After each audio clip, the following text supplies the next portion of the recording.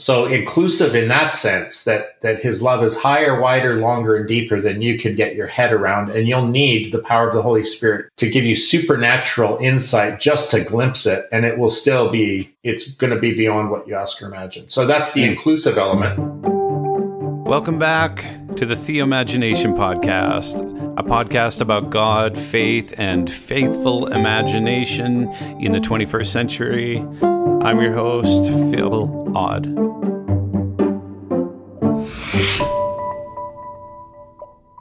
So this is part 2 of my conversation with Brad Jersak. In this episode, we talk about the shape of Pentecostalism. We talk about new and better ways of understanding deconstruction, which is this philosophical term that has recently become popular for many in the church. And then finally, we talk about his book, In.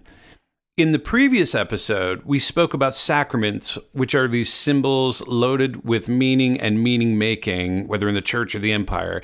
And I pick up on that language here as we delve into Pentecostalism.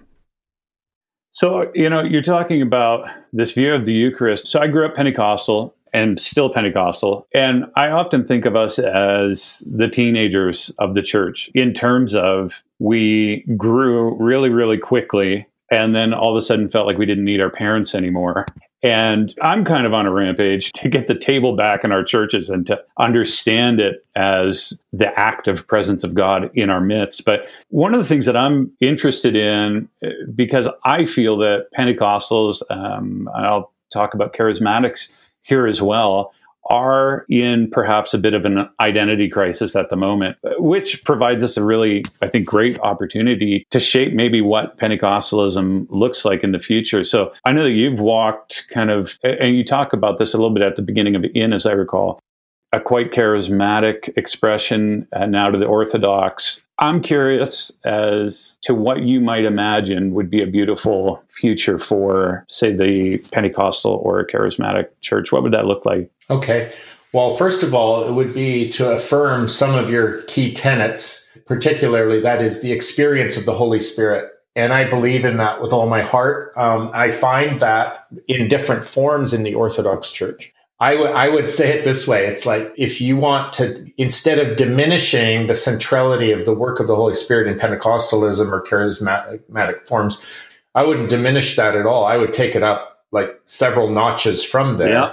I would try to cleanse it of some of the shenanigans around control, around personality cults, especially around hyperactivity and sort of a frenetic kind of hyperventilating prophetic element around pretty broken sense of how faith and healing works and all of that. But I'd still be going for those goals, right? So I'm like, the means we've used to these goals sometimes take us off track.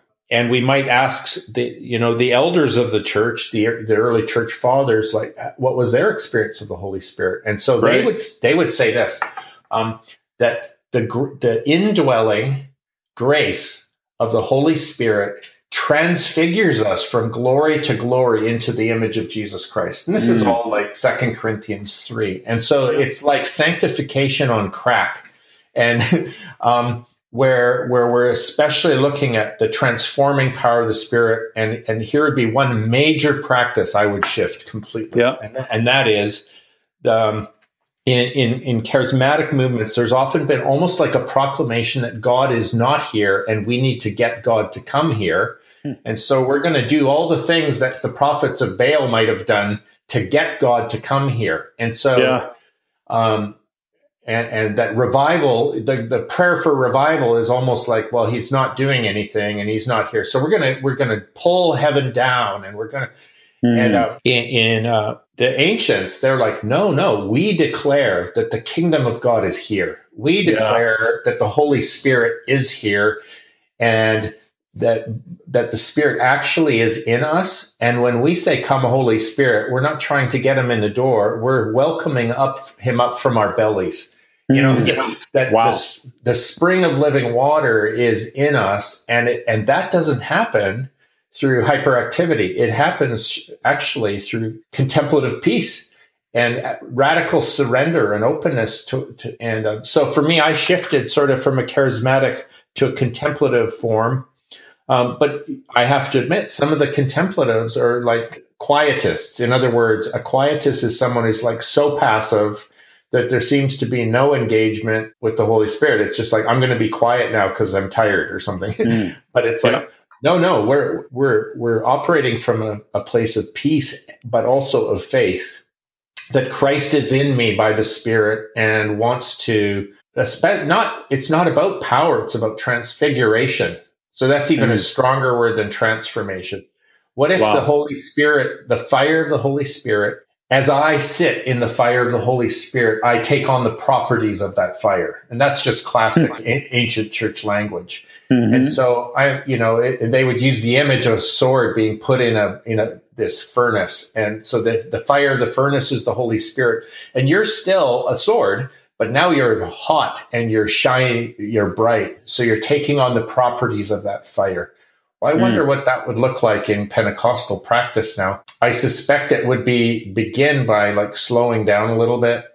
And so that you could, because here was my experience. We would try to get Pentecostals to listen to God. We'd say, okay, now God's going to move in the service this evening, and let's listen to him for a moment about how he wants us to flow with him. And then suddenly everybody's going off in tongues. And we're like, no, we said, listen, tongues isn't listening.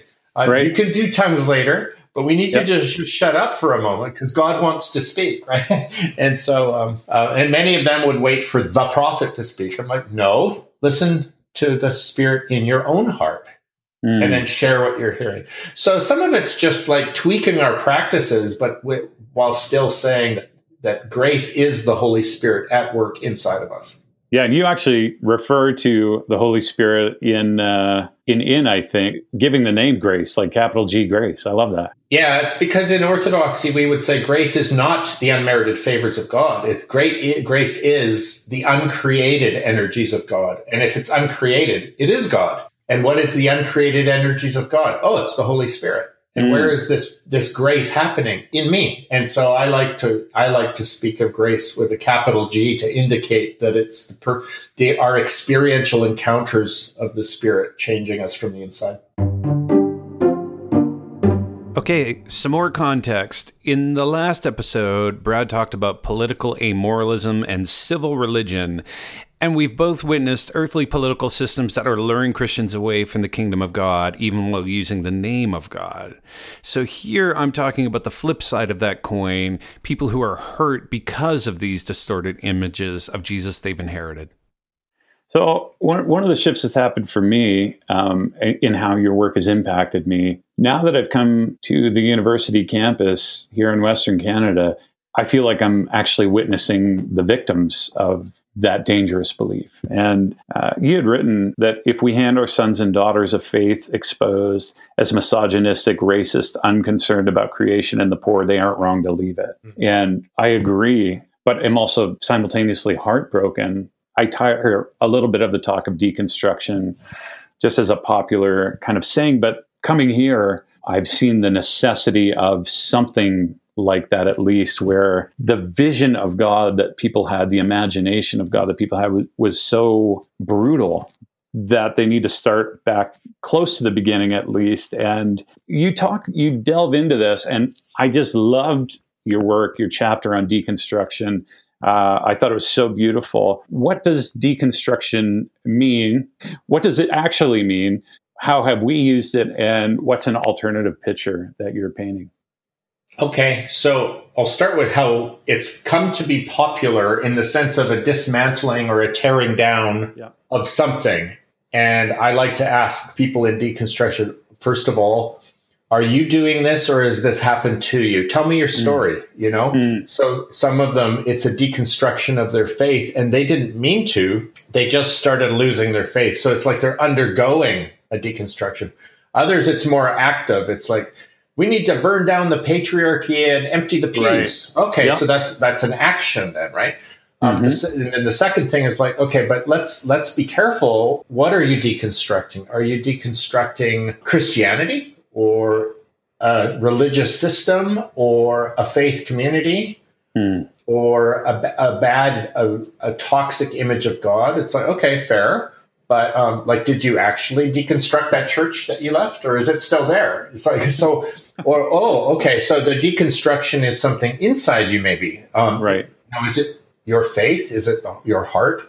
Is it your relationship with Jesus? Like, did you not meet? Have you left the church, but are you still following Jesus? Or did you ever meet him there in the first place? You know, so that's kind of troubling to me. If someone grew up in a church and Jesus is just a belief system that was imposed on them rather than a person that they encountered, well, that's on the church then. But also, I'd want to say, like, sure, walk away from that. Like, don't walk away from Jesus or maybe I could help you meet him for the first time.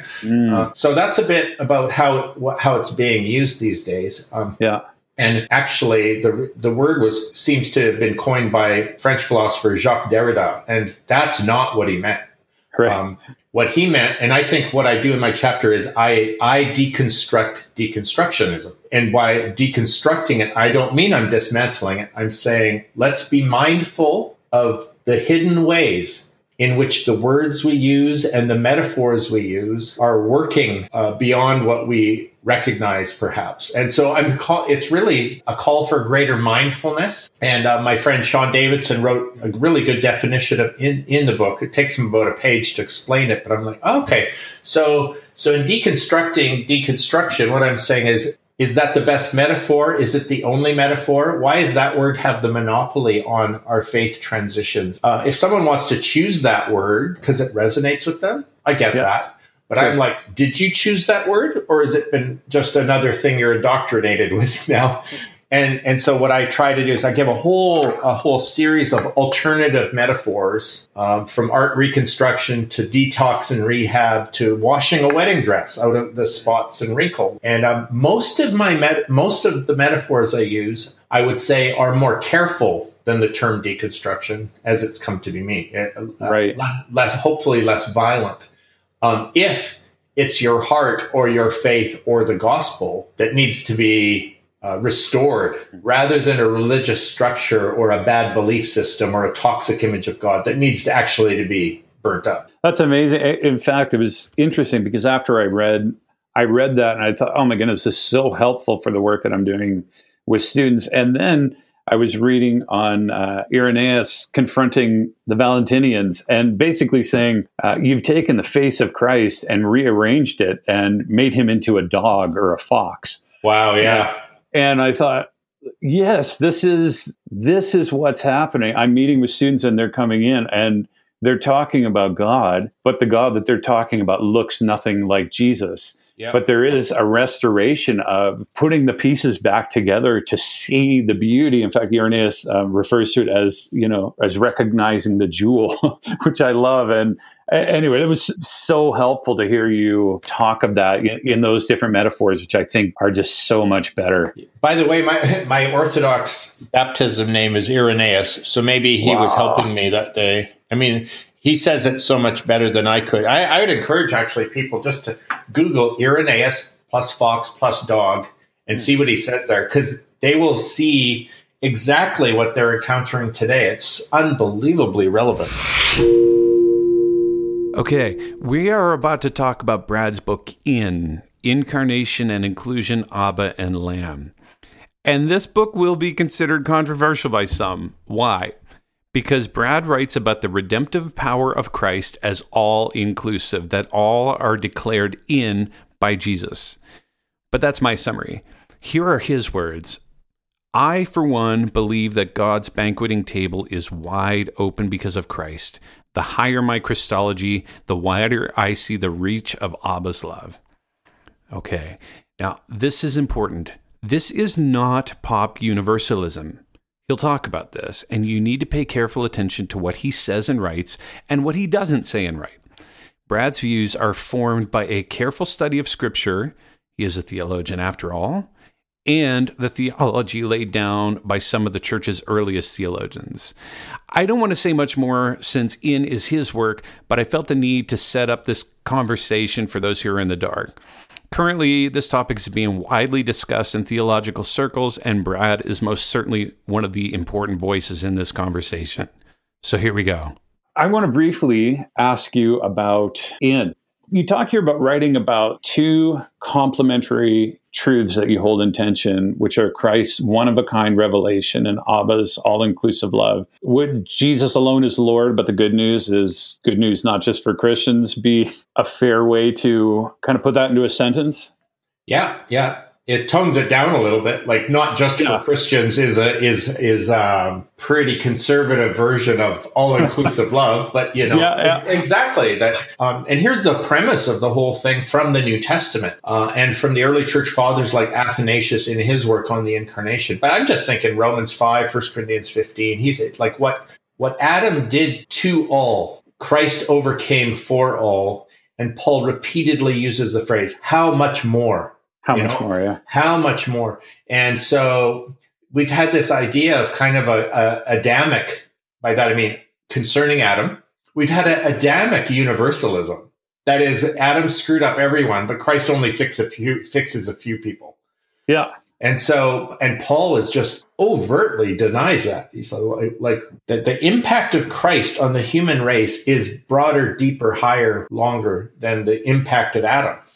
That's fascinating to me because we've always had much more of a remnant mentality, right? That there's this elite inner group who gets the benefits of the cross. And really, that's strange because only the 5-point Calvinists would say that theologically. But practically speaking, we've kind of all went there. Yeah. Well, totally. I think even about this whole, what do we call it? The age of accountability. Yeah. People feel like intuitively this idea that, well, up to a certain age, actually, the grace of Jesus will cover you. And people intuitively know this. And I would say when many people at least hear you talking about this, I think their hearts will leap. And then there's a fear that settles in of, are we even allowed to talk about this? So this is radical for people. I think there's a certain fear associated with it. But I've heard you differ what you're writing about here as hopeful inclusivism versus universalism. And I'm curious about your distinction between those two words. Well, and even hopeful inclusivism, I'm finding that phrase isn't super helpful because people are assigning wishful thinking or doubt to the word hopeful. That's not how the New Testament uses the word hope.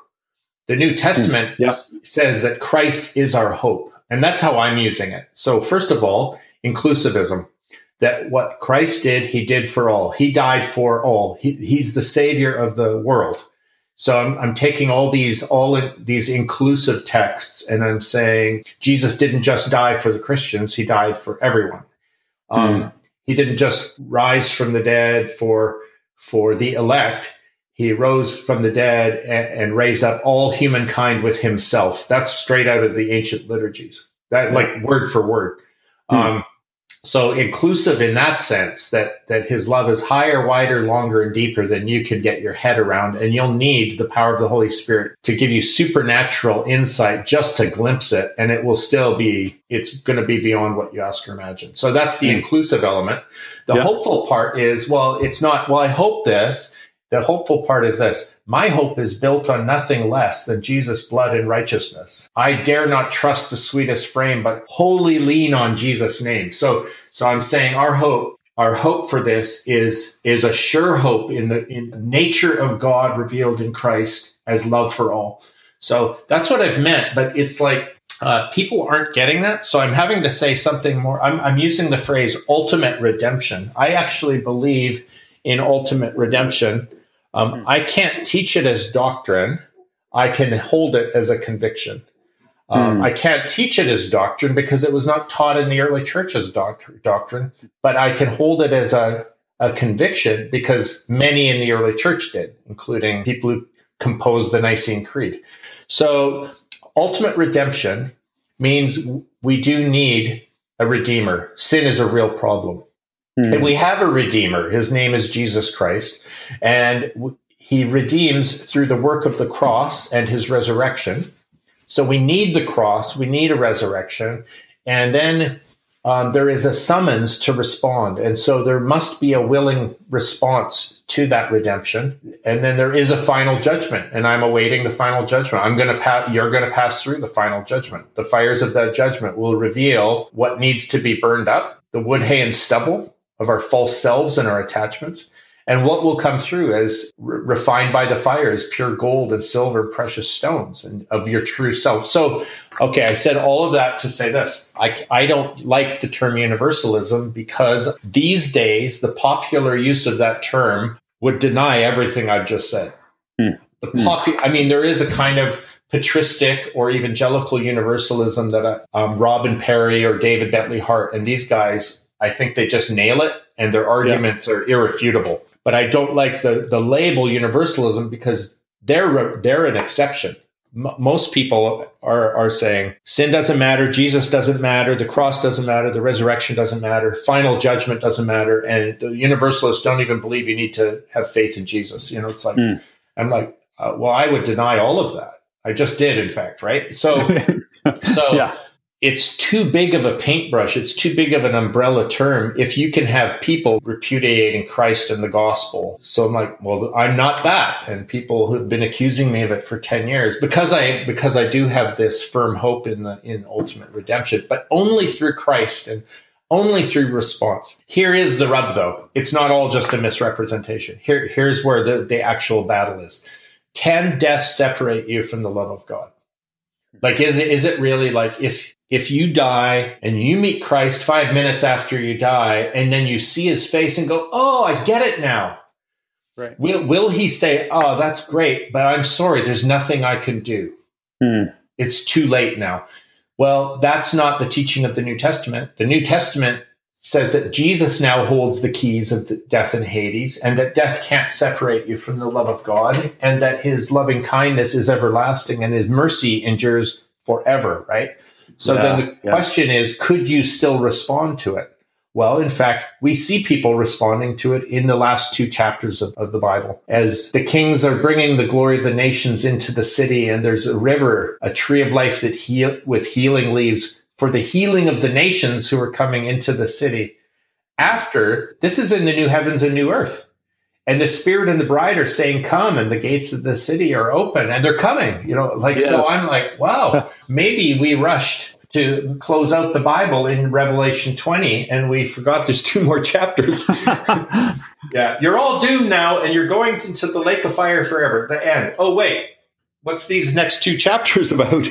Yeah. And I think part of the beauty of what you do in the book is you discern people by telling stories. I talk with people sometimes, and I actually bring up some of these stories from they smile and they're like, oh, isn't that so beautiful? And it's been my experience. So you talk about your friend, the prison chaplain, which is just brilliant. Can you tell us that story really quick?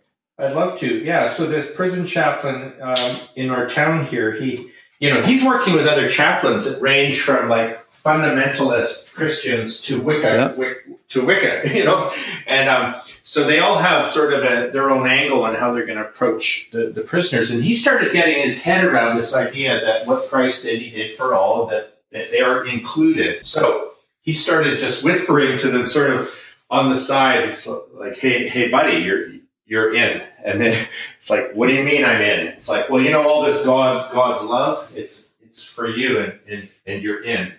And the reaction was so classic because I've done chaplaincy kind of work myself in Bible studies in prisons and so on. And normally when you talk to prisoners, they're like, I didn't do it. I'm not guilty, or someone else did it, or maybe I did it, but it's always they won't own it. They won't own it. And so he starts, and then you've got to try to convert them from there. So what Dean did is when he starts saying you're in, they start objecting, and they're like, no, I can't be in because, and then they give their full confession. And it's interesting that the kindness of God leads them to be truth tellers about what they've done. But then he said, okay, I've heard that, and I'm telling you now, you're in. And they just initially can't get their heads around it, but then a few months later, they're like, hey, I get it. Can I be baptized now? So it's interesting, too, that he's not just saying you're in and they're believing him, therefore I don't need to follow Jesus. They're like, He's like, because of Jesus, you're in. And they're like, if I'm in, I want to know him. So suddenly the chapel services are doubling in size, and they're having a wave of, we even call them like a standard conversion. And some of the other guys are like, can you do this? Is this? It's like, apparently we can. The kindness of God leads to repentance. Brad, to respect your time here, we'll wrap up. But I want to thank you for putting your neck out there. I probably can't imagine some of the pushback and straight up anger that you've received through the years as people react against the good news that you're sharing, the good news of Jesus. Where can people find more out about you? Because you're writing many books, but you're also writing a lot of reviews and posts and different things. So where's the best way for people to find you? They could go to bradjersak.com probably. Or if they are into podcasts, I don't have a podcast, but I've been on a lot of them recently. Yeah. If they did a search for me on podcast, I write also for ptm.org and Clarion Journal. But if they just Google me, they'll find the Good Heresy Hunters too. And some advice on that is ask who they are. Yeah. Yeah. Excellent. Well, thank you. It's been an absolute joy. And really, I mean, you get my heart just pumping as I'm hearing the good news that you're sharing. And I thank you for it. I'm hoping to get you out to Calgary here at some point to speak at the university. Thank you. That'd be fun. Thank you very much.